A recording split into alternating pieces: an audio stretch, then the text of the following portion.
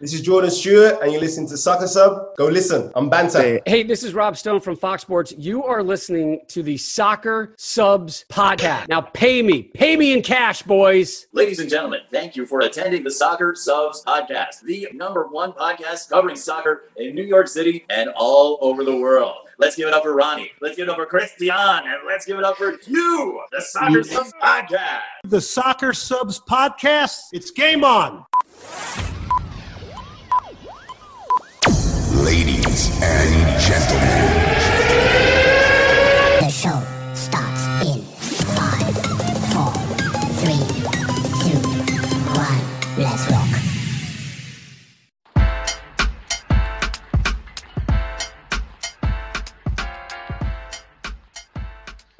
What's going on, everybody? Welcome to the Soccer Subs podcast, episode 18. My name is Ronnie. I'm your host. I'm joined here by my two Soccer Subs co-hosts, Christian, Hugh, and our new official fourth member. His name is Eric from Harlem. Fellas, how you guys doing? Quick intros, episode 18. And you'll never walk alone. You'll never walk alone. Episode 18, the number of Andres Guardado, Dirk Kuyt, and Paul Scholes and Messi when he played with Argentina. Welcome to the Soccer Subs podcast. Thank you guys for joining us. No, that's got to be the highest budget intro we've ever had. I mean, come on. Someone's got to be paying you a lot of money to do that, Christian. No, yeah, I'm very happy to be here. I'm looking forward to talking soccer, especially since I missed last week's recording. And if you're listening, you should know that because you should all know my voice. And so, yeah, I'm very excited to be back and get to shed some light on maybe some disputed topics that I think I can provide a little bit of clarity to, Christian. Fans miss you, by the way. I do have to say that. Oh, man. Besides that, I'm glad to be back, episode 18, and I'm definitely happy to be an official member now. Oh, man, as the weather gets warmer, when the weather gets warmer, soccer's getting better. There's better games coming in, but definitely happy to be back. Definitely glad to have you on with us, Eric. It was about time, by the way. If not, we're going to have to start paying you.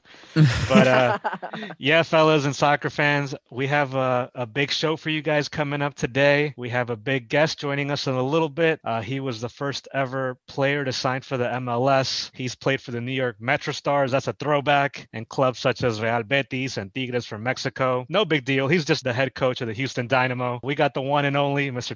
Ramos joining us a little later. We're super excited for that. Woo! And yeah, fellas, I mean, since we last recorded, we got some Champions League action to get into. A lot of good games that happened this past week. We obviously had PSG beating Barca 4-1 at the Camp Nou. No Neymar. Coincidence that he got injured for his sister's birthday again? We'll see. We had Real Madrid beating Atalanta barely in Bergamo in Italy, 1-0. Bayern Munich cruising through Lazio 4-1 at the Stadio Olimpico. We knew that was going to happen.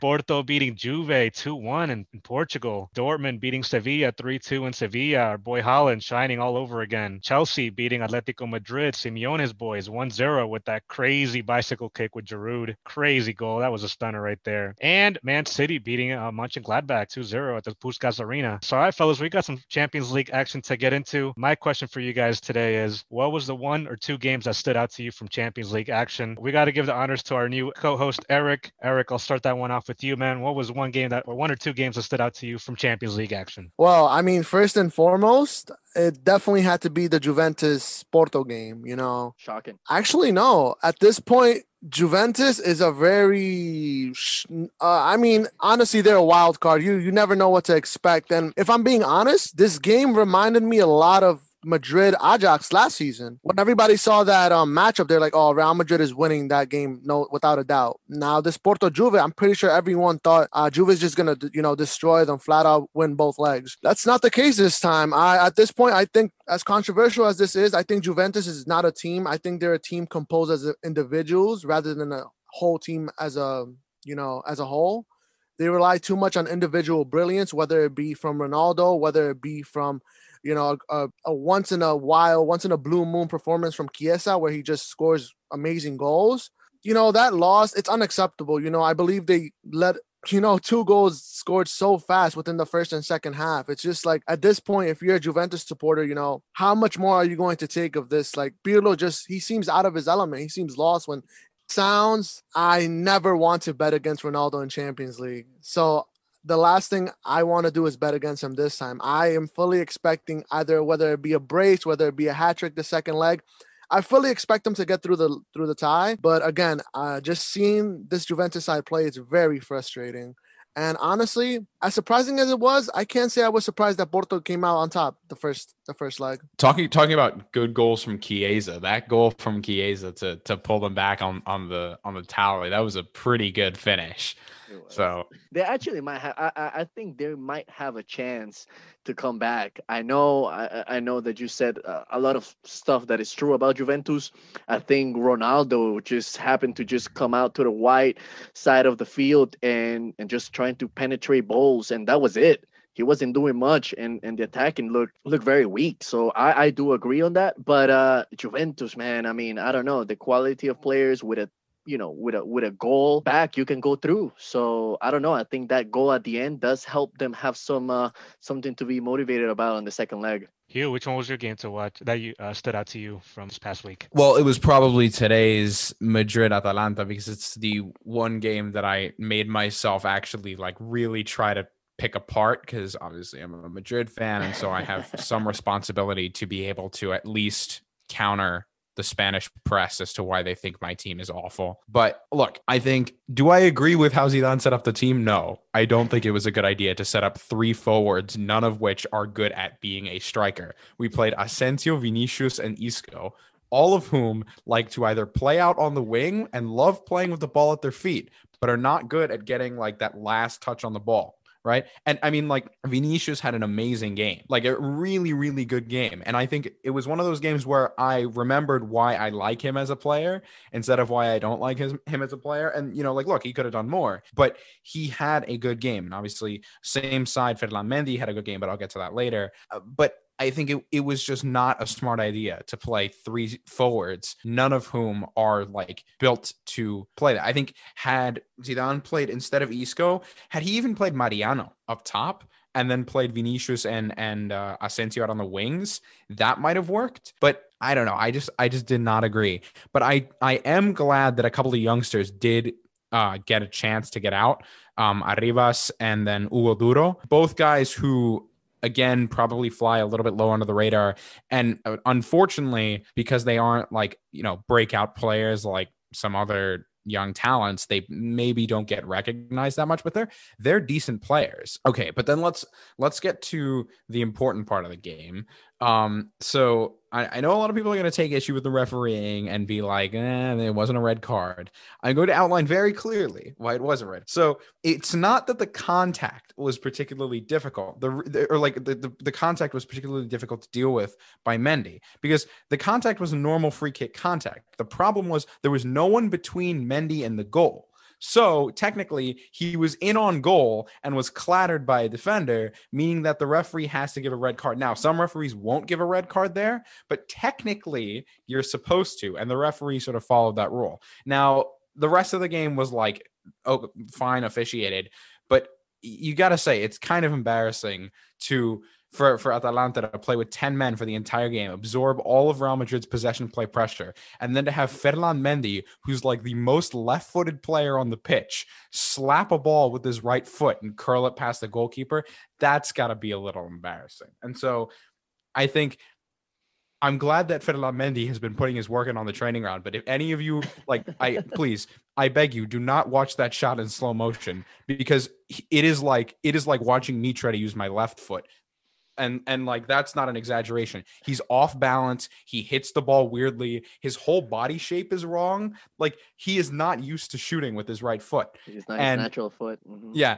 And he, I mean, like, I hate to say this, he got a little lucky on the shot there. Like, he hit it really nice, and the curve bend. Like, if that was hit with proper form, I'd be like, top player. But you got a little bit lucky. But at the end of the day, I think we deserved the win, because of the fact that like that trick play in and of itself, because it came out of a corner, was like deserving of a goal. But man, we had like 60 minutes against 10 men, and we couldn't get a single ball into the 6-yard box without it being swallowed up by center backs. Come on. Like It's not like you didn't have a chance though. I think Vinicius had an open look on goal and he completely rocketed. And those are the things that you mentioned. Like, who else am I gonna put? But who else do you have? Everyone's injured, and Yeah. Benzema is the only one that you can rely on, and he's injured, and that's why you guys should have spent more money on buying a forward. I don't know. That's why we shouldn't have gotten rid of Luka Jovic, which like still bothers me to this day. But going back, I mean, I think Real Madrid did what they could with what they have. But to me, that was still the soft red card. I don't know, Hugh. I know that you want to debate it, but there was still somebody on that line. Well, he wasn't the last man. According to the FIFA like official rule book. Bring it. Oh well, no, I have to find the FIFA official rule book. No, but to be honest, I do think that he was closer to goal. I mean, it's arguable, but that changed the whole game plan for Atalanta, and I think you saw the frustration and kind of like Gasparini didn't know what else to do with a team. That's why they had 0 shots on target. 0. Yeah. Well, I mean, that's also because they pulled off Dufan Zapata like as quick as Injury they could. too. Yeah. Well, tough. I mean, he got injured, but they were gonna pull Muriel off before they pulled off Zapata, and then there was that weird thing where they subbed on Ilicic and then subbed him back off. I didn't get that. Like, I mean, like I understand maybe he was hurt, but like, I don't know. That just seems kind of mean. Like to sub him on and then sub him off. Like, I don't know. And then the goal comes a few minutes after that. I know, right? I'd be mad. Yeah, that was. I mean, that's what I'm saying. Like the game plan was completely a complete disaster after that red card. So, I mean, okay. For the Madrid fans out there, I am still a Real Madrid fan, but I strongly believe that. Okay, Madrid deserved to win, but they got very lucky that that red card was given. It was a red card. Do not get me wrong. That was definitely a clear red card. But they got very lucky that happened in the first place. Had it been a full 11 versus 11, matchup, I think the game would have been a lot different. You're depriving Atalanta from, one of their strikers. If I'm not mistaken, Atalanta have a top 5, attacking force in all of Europe. Missing out on a player like Duvan Zapata definitely hindered their attacking potential. Against the Real Madrid team without having Sergio Ramos, I think that would have been a problem. At the end of the day, though, I'm happy with an away goal, with a victory, and we played with no striker. So it's just like, although it's a win-win. Not to like take away from the fact that Sergio Ramos is like really important. Nacho Fernandez had one of the best games I've seen him play in a while. Like there was one tackle he made where I was like, wow, like maybe we don't need this other guy. And then I remembered maybe we do. But it was nice to think for a while that Nacho Fernandez was having a really good game. Christian, what was the game that stood out to you from this week? I mean, like you said, there was a score with the Porto Juve that was very surprising to me, at least. But I gotta say, now everybody's raving about Haaland and Mbappe, right? Both players are phenomenal, and I like the Sevilla Dortmund game. Not much from Sevilla because I was disappointed. They were very slow movements with the ball. They only lost by a goal. They recover, but they played very slow, very to be honest, I think that's their style of play, but the players were not precise on the ball. I think they were waiting too much for Dortmund to open up, and that's what they used to counter them. And then Haaland, who's been impressive, involved in all 3 goals from the first one, his ability to move in space, to be a receptor of the ball and find other teammates. And when he's in the attack, I mean, you saw the plays on this, the play on the second goal with Royce being able to conduct the ball through the middle. He immediately turns to the side to find that open shot, and he's just phenomenal. I think Jesse March said it once when he was talking to Bob Bradley in regards to coaching in coaching Haaland when he was in Salzburg, and he said that Erling Haaland will stay up late in the locker room or wherever they had the studio to watch tape in order to improve his playing style, and he's a machine. I think he's someone to consider for in the future. So sad that Manchester United decided to not pull the trigger on that one. But Mbappe and Haaland definitely passing Cristiano Ronaldo and Messi, especially at the way they're looking now. So I was very excited to watch that game. I do think Sevilla came up with a little bit more effort on the second half, at least the last 20 minutes. It's going to be very interesting to see what they're going to do in Germany. I wouldn't be surprised if Sevilla might, like you said, Hugh, it's only by one goal. If they can score two, which they definitely can, and Dortmund's defense is also not so reliable. If they're able to move a little bit faster, find De Jong or play De Jong, and can we play Ocampo too? Like, I don't know why he's not playing. I think also like Sevilla's defense isn't to be laughed at. Like Jules Koundé and Diego Carlos are both very, very good center backs. And I think the problem with them is they're both pretty young, and coming up against like a Dortmund attack for the first time, I think they got caught off guard. I do not think they'll get caught off guard when they're in Germany. Like I think they'll be used to it. They'll play that second half football, which I think will be really good for them. Also, Christian, just to add on to your point about Haaland, I think he would have made Real Madrid win the game tonight, even if he didn't get a single touch on the ball. And the reason is I think the most important part of his game, for me at least, is the space he takes up off the ball, because the center backs are always having to track him because of his speed. And so when you have an out-and-out striker who's pulling the center backs into the middle of the field, that's exactly, for me, what created that first goal, because Dahoud had that whole slot back where he was able to bend the ball because the center backs weren't pressing up. They were watching Haaland, and Haaland was holding that middle center there. And I think that's what allows him to be so dangerous off the ball and allows that sort of free-flowing Jude Bellingham, Jadon Sancho, Marco Reus midfield to spread the ball and then swing it back in and have him finish it. He's the main focus. That's a great point. And in regards to the defenders, I think that's also a great point, because in the second half, now that we're staying a little bit closer to Haaland, so they did fix that on the second half. And I think the second leg is going to be an interesting one. And lastly, I think props to Liverpool, just very briefly. I mean, the fact that they're playing with Henderson as their leader in their center back position, and going in Germany, well, not in Germany, they actually play, I think, in Budapest, which is strange to me still. But going in and playing with such a high tempo, the way they were manipulating plays, and I think you're so used to seeing Leipzig press so high, but you can't do that when you have players like Mane or Salah who are great with long balls. So if you stay you push two up, you're gonna get countered. And I think two mistakes, I don't know if it was pressure, maybe just a bad day, led to 2 goals to Liverpool, and they look pretty good on continuing to the next round. As for me, fellas, I can't believe we've gone this long without even mentioning the Barca PSG game. That game was insane. Barca is crumbling to me in my eyes right now. Mbappe had himself a game, a hat trick. Also, Moise Kean had himself a goal as well as a crazy header. To me, this game had a little bit of everything. It had excitement. It had that star quality there, even though, I think we had talked about in the last episode, there was no Neymar.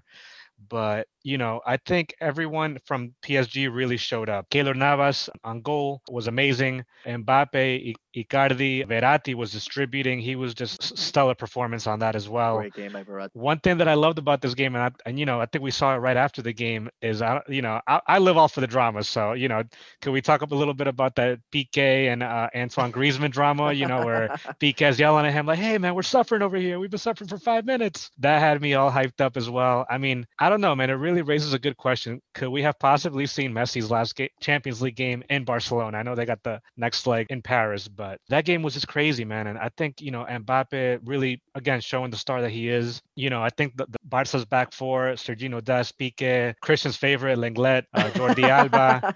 I mean, man, they had a hard time in this game. And, I don't know. I don't want to write Barca off so soon, but they're going to have a hard time in Paris. And it really just brings up so many questions. What's going to happen again at the end of the season? How are Barca going to fix things? We brought this up again in the past. Can Ronald Koeman again lead this team? What adjustments can they make? I don't know if the locker room is just too divided, or they just have their issues that we're not seeing as fans as well. That game had everything, man, and I really do feel for Barca just because I think they could have put up a better game, or I'm not sure if PSG was just too much of a stellar performance, but PSG was just on their A game, and to me it was amazing to watch. So that was my one game, and my other game that I wanted to mention, which is not too much of a surprise, is Bayern Lazio. Again, Bayern 4-1 beating Lazio, and Lazio's not a scrub team, man. Bayern, I think, beating them 4-1 in Italy as well, probably showing that they're clear favorites again to win the Champions League. Just finished talking about PSG.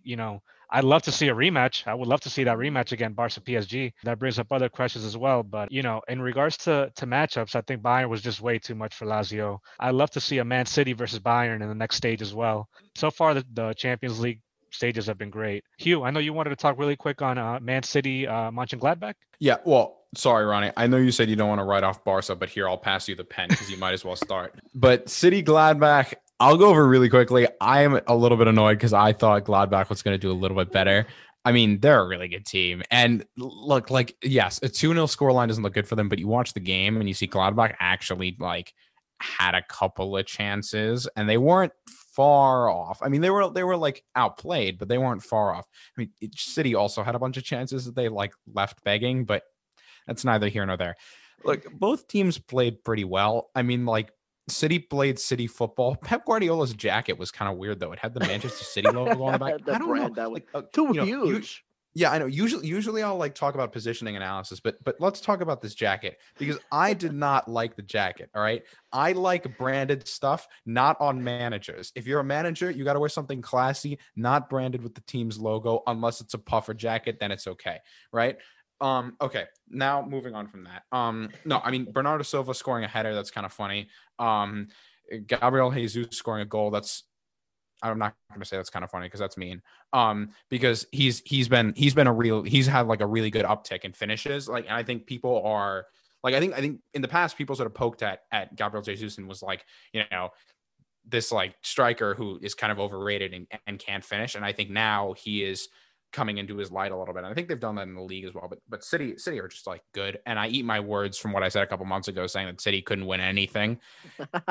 Yeah, they're gonna win something this year. They're probably gonna win multiple things. I think they're gonna win at least the Premier League, if not the Champions League. But then again, I wouldn't write anyone off in the Champions League, especially not PSG, but definitely Barca, actually. So I would write one team off in the Champions League. Eric, what was that second game that you wanted to talk about? Atletico Madrid, Chelsea. I said it last episode. And I said it for La Liga, but it definitely carries on to every other game that they play. Atletico Madrid's worst opponent themselves, and it clearly showed this game against Chelsea. Their worst opponent is themselves. What happened? Simeone always does this in the big games. He always does it against Madrid. For some reason, he's always doing this in UCL. He plays very that's his style, defensive football. But he plays very scared. He's afraid to attack. I think of all these defensive teams. I think of Mourinho's prime, teams at Chelsea and Inter Milan. Those teams were known to be defensive, but when it was time to attack, Mourinho was not afraid to attack. That was very different against Chelsea.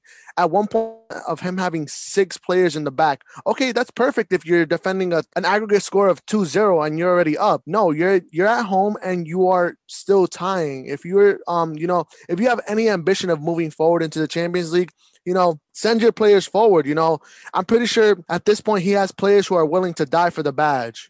I can clearly say by their style of play, they're willing to die for, not so defensive all the time. It's definitely hindered their chances. Now, I still believe we're going to have an upset just like last year.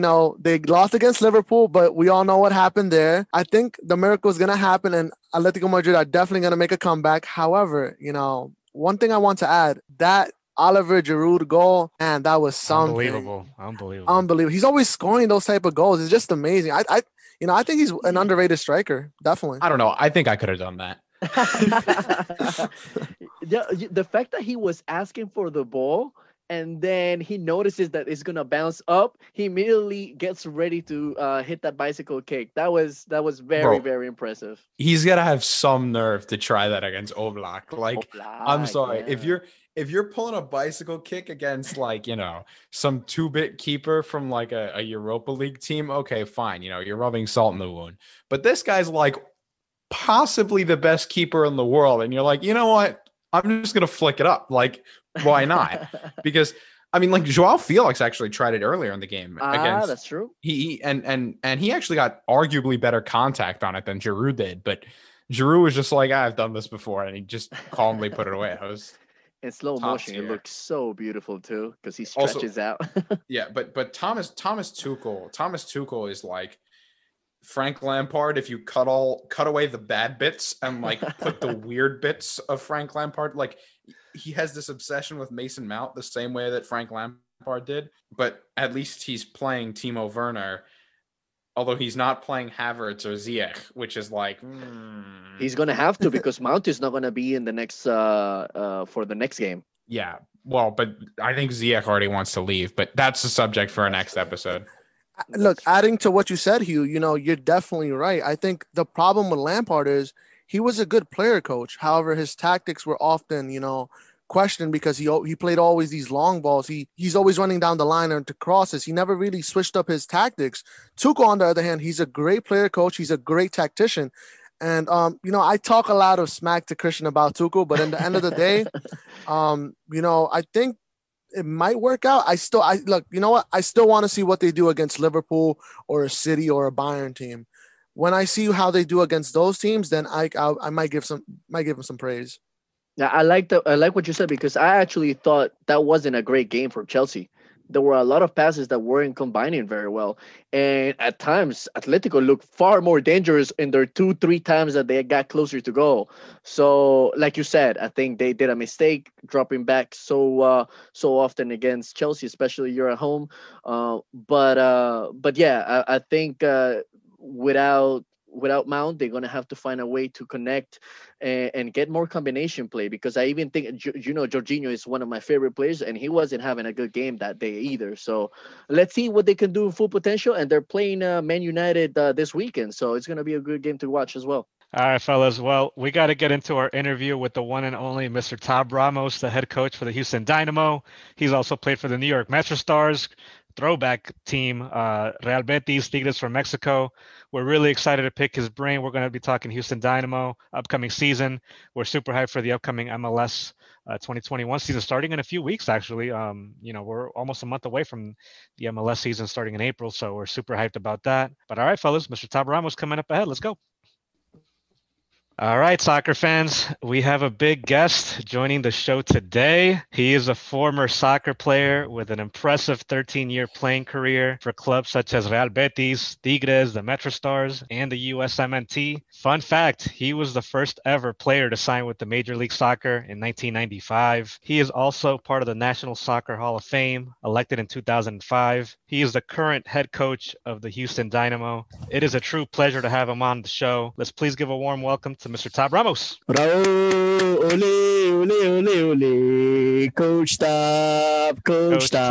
Thank you so much for being on with us, Mr. Ramos. Such a pleasure, and thank you so much for hopping on with us. I know there's been some connection issues on your end, but we really appreciate it. Yeah, thank you for having me on. Appreciate it. First things first, we have to ask you, how are you? How's your off-season been? We know New Jersey has a special place in your heart growing up in Harrison and Kearney as a little kid, so we really appreciate you taking time for two neighbors of yours. How's your off-season been, and how have you been? Yeah, it's been good. I got a chance to go back to New Jersey for a few weeks in December. But I got back here to Houston first week of January, and we're just here preparing the season. We've made some trades, we've acquired some players, we've let go some players. So a lot of stuff going on. Mr. Ramos, just to get into it, one of our first questions, and we've seen so many videos, so many articles, interviews online. We saw so much of your playing career, your coaching career. One thing we didn't see too much of, and we wanted to ask you, We know your dad was a former professional player as well from Uruguay. How influential was he in making you love the game of soccer, and what were your earliest memories? Yeah, I mean, I think my memories are a little different than I think most people would be with their dads, because we'd all like to, whenever I hear stories about, people whose dads were influential, and my dad was very influential in my career, but he was highly demanding. I mean, it was not if you could work on this or if you could do that. My dad was just basically, I rarely ever played a good game according to my dad. I would come off the field and he'd be like, you didn't do this. You got to do more of that. You got, every single time, always, and it was, he was demanding, I think I just got used to it. I didn't know that wasn't the right thing until after, now when I speak with players now and I see that sometimes their relationship with people who were more mentors to them were much different, than mine. Mine was a very highly demanding, sort of win only, score goals, get assists every time, kind of dad. That's how he was. Wow, that's amazing. And yeah, we could definitely relate. I know a lot of parents can be hard, especially for the passion of soccer. So we could totally understand. Mr. Ramos, I think my first other question we had for you, and this is such a crazy stat. You were the first ever player to sign for the MLS. Looking back at it now, you signed back in 1985. Looking back to it now, could you have ever imagined the growth of the sport and of the league? One quick thing, we did speak to Marcelo Balboa. He was on our show, and he told us a quick story that when the MLS first started, when he signed, they told him, look, we only have money for the first 3 years. After that, we don't know what's going to happen. So obviously now the MLS has grown, and obviously we see players selling for millions of dollars, but could you have seen the growth of the league? No. I didn't know the story from Marcelo about the 3 years. I thought there was just money for 1 year, but good that they had more than 1 year on the plans. No, I mean, I'm obviously I'm the coach at the Houston Dynamo. I walk into our facility every day, and it's a great place to work. We have our own field. We have everything the players need here. It's a beautiful place to come to work every day, and yet we're like middle to bottom of the table in terms of like where we sit, according, when you compare our facilities and our club to some of the other clubs in the league. So, I could have never imagined that any MLS club would have the type of facilities that we have here at the Houston Dynamo, not just our training facilities, but our stadium. We have a beautiful stadium. And no, to me, this is like something that I would have hoped could have happened. That's why I committed to the league. I was playing for Tigres at the time, so it was not easy to, it was not easy to make that commitment. But I think that, it's amazing how far the league's come along. It really is. 100%. And Mr. Ramos, I'm so glad you mentioned Tigres, because that was actually a follow-up question of mine. And this is also a crazy stat, that the MLS was actually supposed to start back in 95, but obviously it started in 1996. And due to that, they had to loan out players, and they loaned you out to Tigres. How did that affect you at all, if at all, mentally, physically, or did you see it as just a good opportunity? So I was at Betis at the time, and I was in the middle of a 4-year contract, but I had just gotten injured in the World Cup that year. And so I had been out with Betis for 4 or 5 months with a head injury. And so, Betis, we were in first division at the time. We were in La Liga, and the coach basically said, the team was doing well. So by December 1994, Betis was probably in the top 3 or 4 in La Liga. And I wasn't playing, obviously, because I was injured. I was out of the roster at the time. So I asked the coach what the possibilities were for me to be playing coming into the second half of the league that year. And obviously we were what at the time was a UEFA spot. So we were in a UEFA spot, which is really important to the club. And the coach said, hey, you never know, you may, because we brought somebody in your position. His name was Stosic, and he was doing really well. So I really kind of saw my path at Betis kind of stopped, and I thought that I wasn't going to be playing second half of the season. So I was looking for options. I had an option to go to Switzerland at the time. I think it was Grasshoppers was the team that I was going to go to. And then Tigres came along with an offer for me to go there. And then I decided, hey, you know what? I'd rather go to Tigres only because, it'd be a way. I had been in Spain for almost 5 years already. And I thought maybe it's a way to come closer to home. The Mexican League always intrigued me because I grew up in the US, so there was always Mexican League games on. And I'm like, you know what? I'm gonna go that way. And then MLS sort of got in touch with me and said, hey, we hear this is happening. Is there any way we can get in the way of that so that we can secure you for after? So that's kind of how it happened. I was a Betis player going to Tigres. MLS got in the way of the deal. and sort of became the middleman in the operation. They became the owners of my past and loaned me to Tigres instead of me going to Tigres and then them trying to acquire me from Tigres. They acquired me from Betis and loaned me to Tigres. That's kind of how it worked. But the deal was already on its way.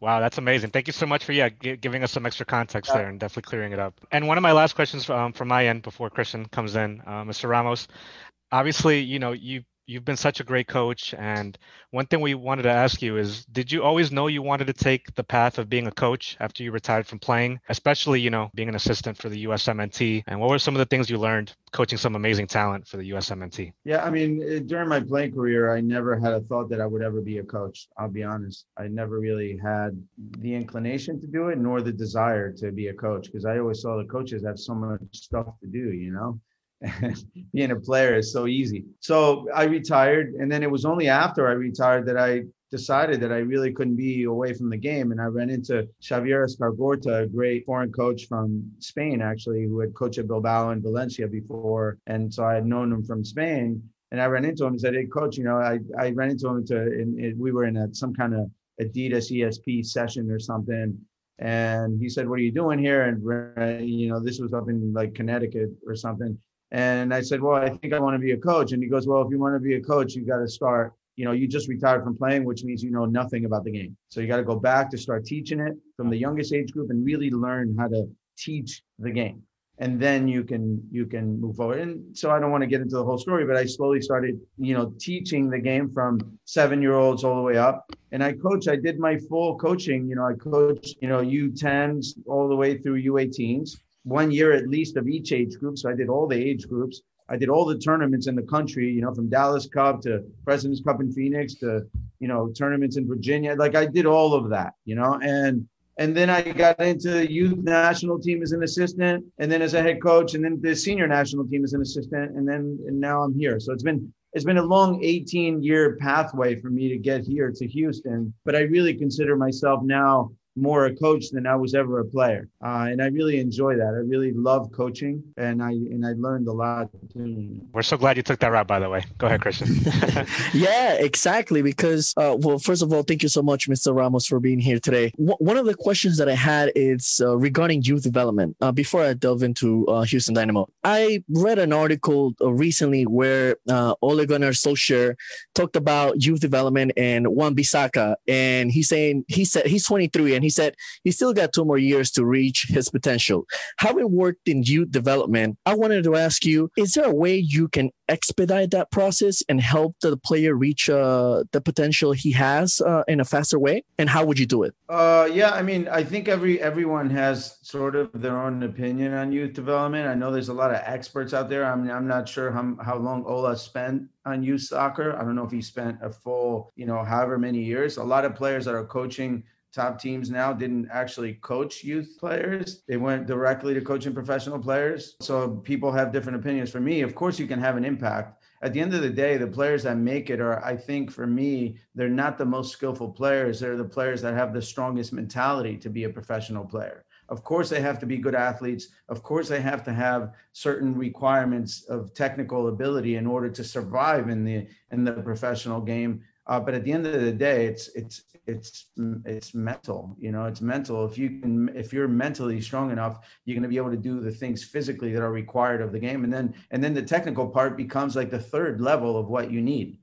There's plenty of professional players who are very limited technically, very limited. And you could, but can you have an effect? Your question was, can you have an effect younger than, Ola's saying 23, potential at 25? That could be because, I would guess a player could be at their prime at 25, right? That if that's what he means, then I understand that.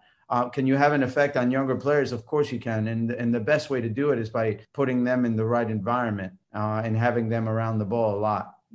Sometimes now, MLS teams are spending tons of money on youth development, which is, it's starting to pay off, but it's not necessarily all about so much of the teaching. It's sometimes just having the players being in the environment to be able to play a lot, but you can certainly have an effect. You can help them. Oh, I absolutely agree. And I think we see a lot of players now with the confidence and the mentality to go to Europe and play. Okay, so now I want to move into Houston Dynamo. Well, first of all, as a New York Rebel supporter, I want to congratulate you because you have Tim Parker, probably one of the best defenders in the league, and I'm devastated, but I'm happy, Coach, you are able to appreciate him as much as us, the fans, did. So I wanted to ask you overall, like, the overall assessment of your first year as head coach for the Houston Dynamos.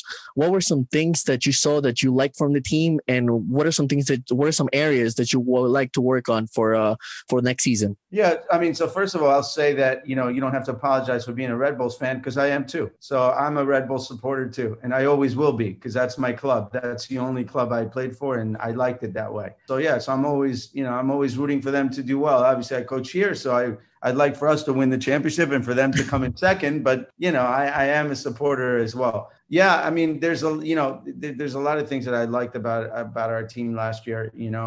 I thought we were a team with good technical ability. We were a team that had potential to get goals and to go forward, which is what I like. But yet we were a team that was sort of built to only defend and play on the counter, and that's kind of the opposite of the way I coach. I like for our teams to be foot forward, pressing high, and defending only when we have to. So if you find our team defending, it's mostly going to be because the other team just has the ball and they're better than we are at that moment in the game, and not necessarily because we want to. And so changing that mentality requires time, and sometimes it requires at first, and I spoke with Caleb Porter about this, and he said sometimes it requires time for players to adapt to what you want to do. And some players won't adapt to what you do. And then you have to change them and get different players. In the case of Tim Parker, for example, he comes from a club where he's used to high pressing. So him adapting to what we do should actually be quite simple.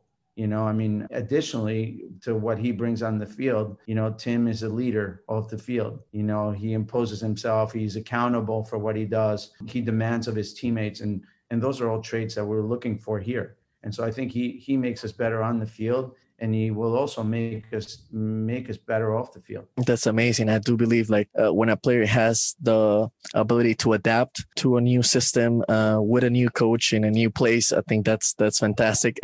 But I also wanted to ask you in regards to that, how can you make it, I guess, in a way, in simple terms, easier for the player to adapt to your methodology, to your ideas of playing soccer? Well, I mean, we start first from the beginning. So we'd have to start with a presentation that goes all the way down to the player profile. So, when you come here, actually, when we came here, we took, let's take a position, for example, you take an outside back like Adam Lundqvist, and you show him, sort of what his player profile is, and player profile that has the demands within our 4-3-3 system.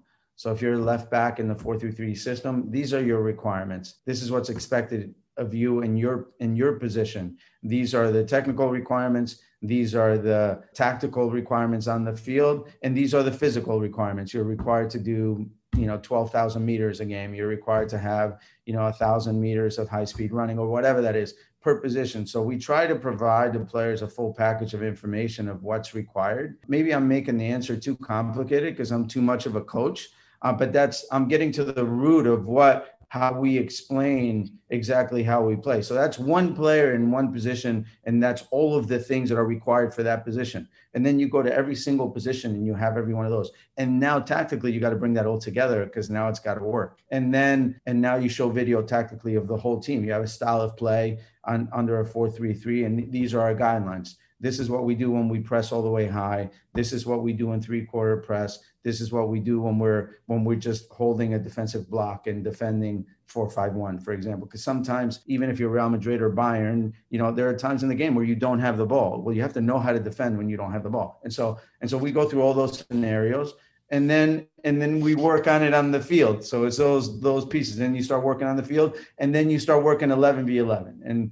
And so not everything works perfect all the time, but the plan starts with the basic positional profile of the player, and then you build it all the way up. That's kind of how we work. No, that's amazing. And one of the things that came to my mind right now is Andres Cordero is a beIN Sports reporter, and he talked about how a coach from Chile had come up with a team to the first division, and it took him at least, I think, 40 practice sessions to get the team together and make them work how he wanted them to work.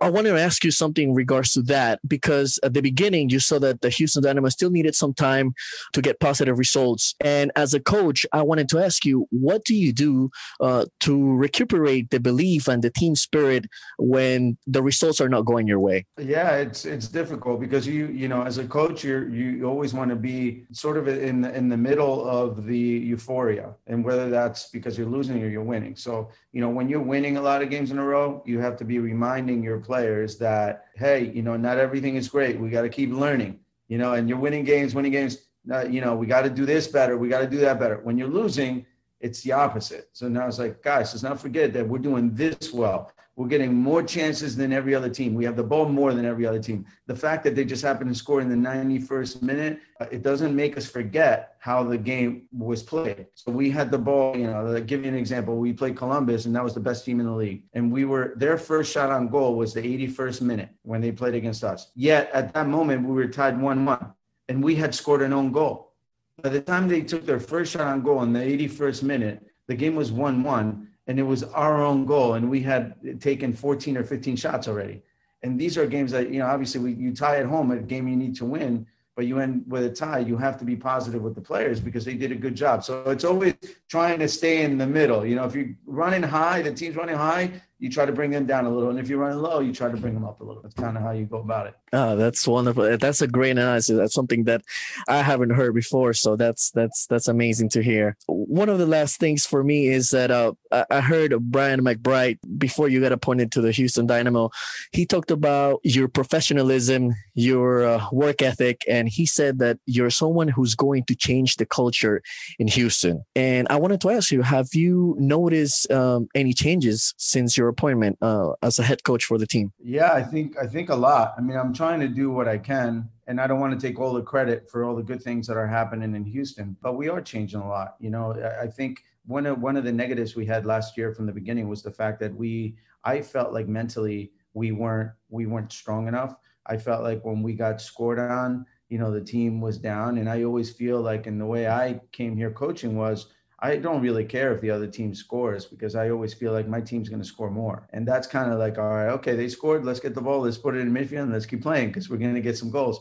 And that wasn't the case. It felt like, oh, we got scored on, we're going to lose. That was sort of the mentality. So I think we started to change the mentality on the field and then off the field as well. I think, you know, this has become a really open club. You know, we have academy coaches that we speak with all the time. We're very familiar with the academy players. My full staff attends academy games regularly. We're very close with our second team, which is RGV last year. So last year, Gerson Echeverry was the head coach there. We spoke weekly about his team and our team and some of the things that were going wrong or right in both. So the culture now is that, you know, it's a very inclusive amongst the whole club. And I have to say, you know, there's a ton of great people here in Houston already. It was easy to start changing things because, you know, I can tell you that from the coaching staff to the players to the people that sell tickets in the stadium, everybody loves the Houston Dynamo. And I think that's always a great place to start. And hey, Mr. Ramos, we're almost wrapping up here. One of my last few questions I had for you was, there's so much excitement for this upcoming 2021 season. Obviously, Austin FC is coming into the mix now, and we're excited to see what that rivalry will bring to Texas, you know, FC Dallas, Houston, and Austin. And a big shout out to Claudio Reyna, our former NYCFC sporting director. But with that said, Mr. Ramos, what would define success for the upcoming 2021 season? Is it obviously, of course, improving from last year, making the playoffs, or I think every team has a definition of what success is for a season? Well, I mean, our main goal is to try to be champions in the end. That's the bottom line. Now, how do we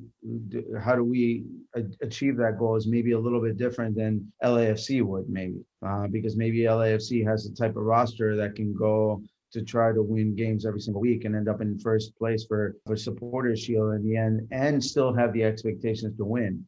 I think for us, maybe it's a little bit different. I think we have to take advantage of our full roster. And our first goal in achieving the championship this year will be to get in the playoffs. So I think if we can get in the playoffs, MLS has proven over and over again that the team that goes into the playoffs at a good moment has the best shot to win. It doesn't necessarily have to be the best team. And so our plan is at the end of the year to hold the trophy. How we go about it is we got to get in the playoffs. So the goal number one would be for us to be a playoff team. 100%, as expected. I know you're a competitor. I knew you'd say that. So thank you so much for that, Mr. Ramos. La garra charrúa también, eh? Sorry, I have to say that. But here's the thing, and I'm not taking credit for this either, because obviously everybody can see that we have great players in U.S. soccer. But when I started coaching the U20 national team, we were barely qualifying to World Cups. And I sort of, if you talk to the players now, I eliminated the goal of us qualifying as a goal. I felt like, no, our goal needs to be CONCACAF champions. I know we've never done that before, but that's our goal. And then we go to the World Cup, and then we're going to try to win the World Cup, but we have to be CONCACAF champions, not just the 13th to qualify to the World Cup from CONCACAF. That's just not good enough for who we are. And so, the last 2 years we were CONCACAF champions. And in the World Cup, I have to say, the last World Cup was Serginho Dest and Conrad De La Fuente and Tim Weah and Chris Gloucester and everybody else that you throw in there. We had as good a chance to win the World Cup as anyone. And I think that's a great place to be. We didn't win it. We were, we fell in the quarterfinals again. But that happens to Brazil. It happens to Argentina. It happens to the best. So, but we had a chance just like anyone else. So for me, I thought that was the first time that we were as good as anybody. Especially after beating France, which is considered the main candidate for the cup. Right. I mean, there's no question that if you go player by player, maybe France was stronger at the time, right? I mean, the value of their team was in the hundreds of millions, and our players, people didn't know them yet. So, at that point, yeah, it was a big difference, but that, the games are there to be won, and we had a good team. So, it's not like we went to the France game and said, hey guys, let's try to survive this. No, I mean, if you watch the France game, we went to press them high, and we pressed them high the whole game. And I remember having a conversation with Bouba Keita, who plays at Columbus now, and saying to him, listen, Bouba, if we get scored on because you're isolated against Diaby on the wing, you're a center back, and you get isolated and he beats you wide because that's what happens. That's my fault. It's not your fault because I'm asking you to do this, but that's because I sent both outside backs forward at the same time. So we took a chance. So we gave up 2 goals, but we scored 3, and that's what mattered. So that's kind of like, but we had the team to be able to take chances, and it worked out well. But it worked out well because the players are good players. Actually, and one thing that I just want to ask you on that is that obviously you are an attacking-minded coach. How do you regulate the attacks before having the players feel exhausted in a 90-minute game? Well, because that's right there what you just said. It's the perception that you're running more because you're attacking, and that's not the case. So if you're pressing high all the time, what you're trying to do is limit the game to half a field. So you're actually trying to run less. You run harder, but you run less. So that exactly what you said, that's difficult to get in the player's mind, because the player's mind thinking in general, okay, let's drop back and let's just wait, and then when we attack. But actually, if you think about it, when you recover the ball, you're 80 yards away from goal. Whereas if you're pressing high, when you recover, you're right there. You can take a shot. That's kind of the perception. You don't run anymore. Pressing, you don't run. There may be the perception that you run more, but you don't run anymore. You just run harder at the right times. That's all. At the right time. Beautiful. Love it. Thank you, Mr. Ramos. And Mr. Ramos, our last question before we wrap up, and this kind of just goes back to the beginning from the intro.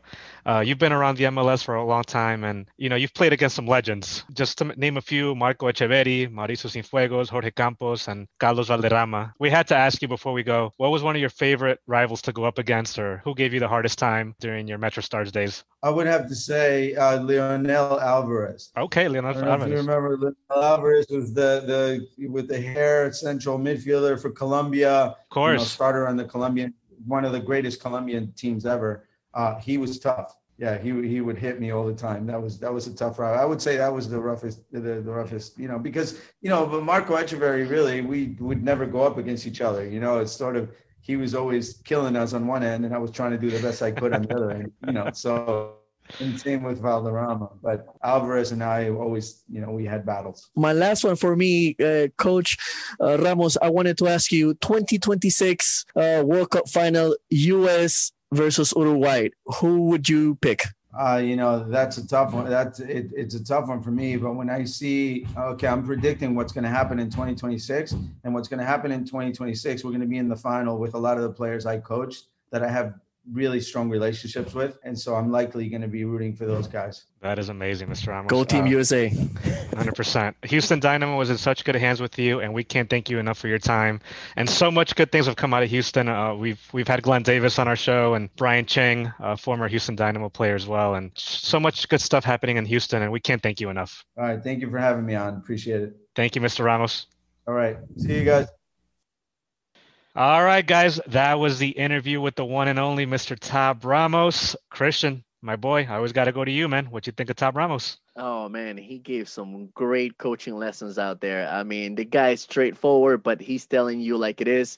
It saddens me that he's the one that valued Tim Parker the most rather than my own organization, which is the Red Bulls. And, he has said before that he's someone that you can actually build a team with, and he's a leader, and he's someone you can actually count on to get you championships. And it saddens me that another coach from another team has to say that, and we don't see it. So kudos to him and the Houston Dynamo team. I think they're going to do great. And thank you so much for your time, Mr. Tab Ramos.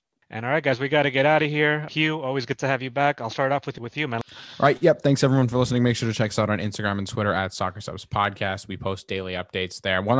Actually, we do post daily updates there. We usually post clips of stuff you might want to take a listen to. If you like the podcast, follow us on Instagram. You'll find more stuff that you like. You'll find more analysis. You'll find more us. Oh man, first episode as an official member, thanks for listening. Thanks for listening. You know what? I look forward to all these episodes coming up, okay? Thank you guys for listening to another episode. Like Eric said, I'm so happy you're here. I'm so happy Hugh's back, and Ronnie, of course, the leader, man. Thank you so much for joining us and saying hello to everybody. Oh, by the way, please listen to Dear Football Podcast, the Lads Podcast, the Linesman Podcast. Great people. I mean, we got a whole community that is just talking great football. So thank you guys for listening. Yeah, like Christian said, thank you guys for the support. We're loving the DMs, the fan engagement on our posts. Thank you guys for everyone that's hitting like, giving us a comment. We're going to keep trying to give you guys daily posts, daily updates on analysis. We love to hear from you guys. Definitely shoot us an email at soccersubspodcast@gmail.com or shoot us a DM at soccersubspodcast on Instagram. Give us a follow, give us a like. Thank you guys for the support. Episode 18. Episode 19 coming up soon. We're going to try to have a big guest for you guys. I don't know if we could follow up to Tab Ramos, the first ever MLS player. That's going to be hard to follow up on. Mr. Tab Ramos, thank you so much again for your time. Really excited to have interviewed you. We'll be back next week with another episode. And as for me, we're out. Have a good one.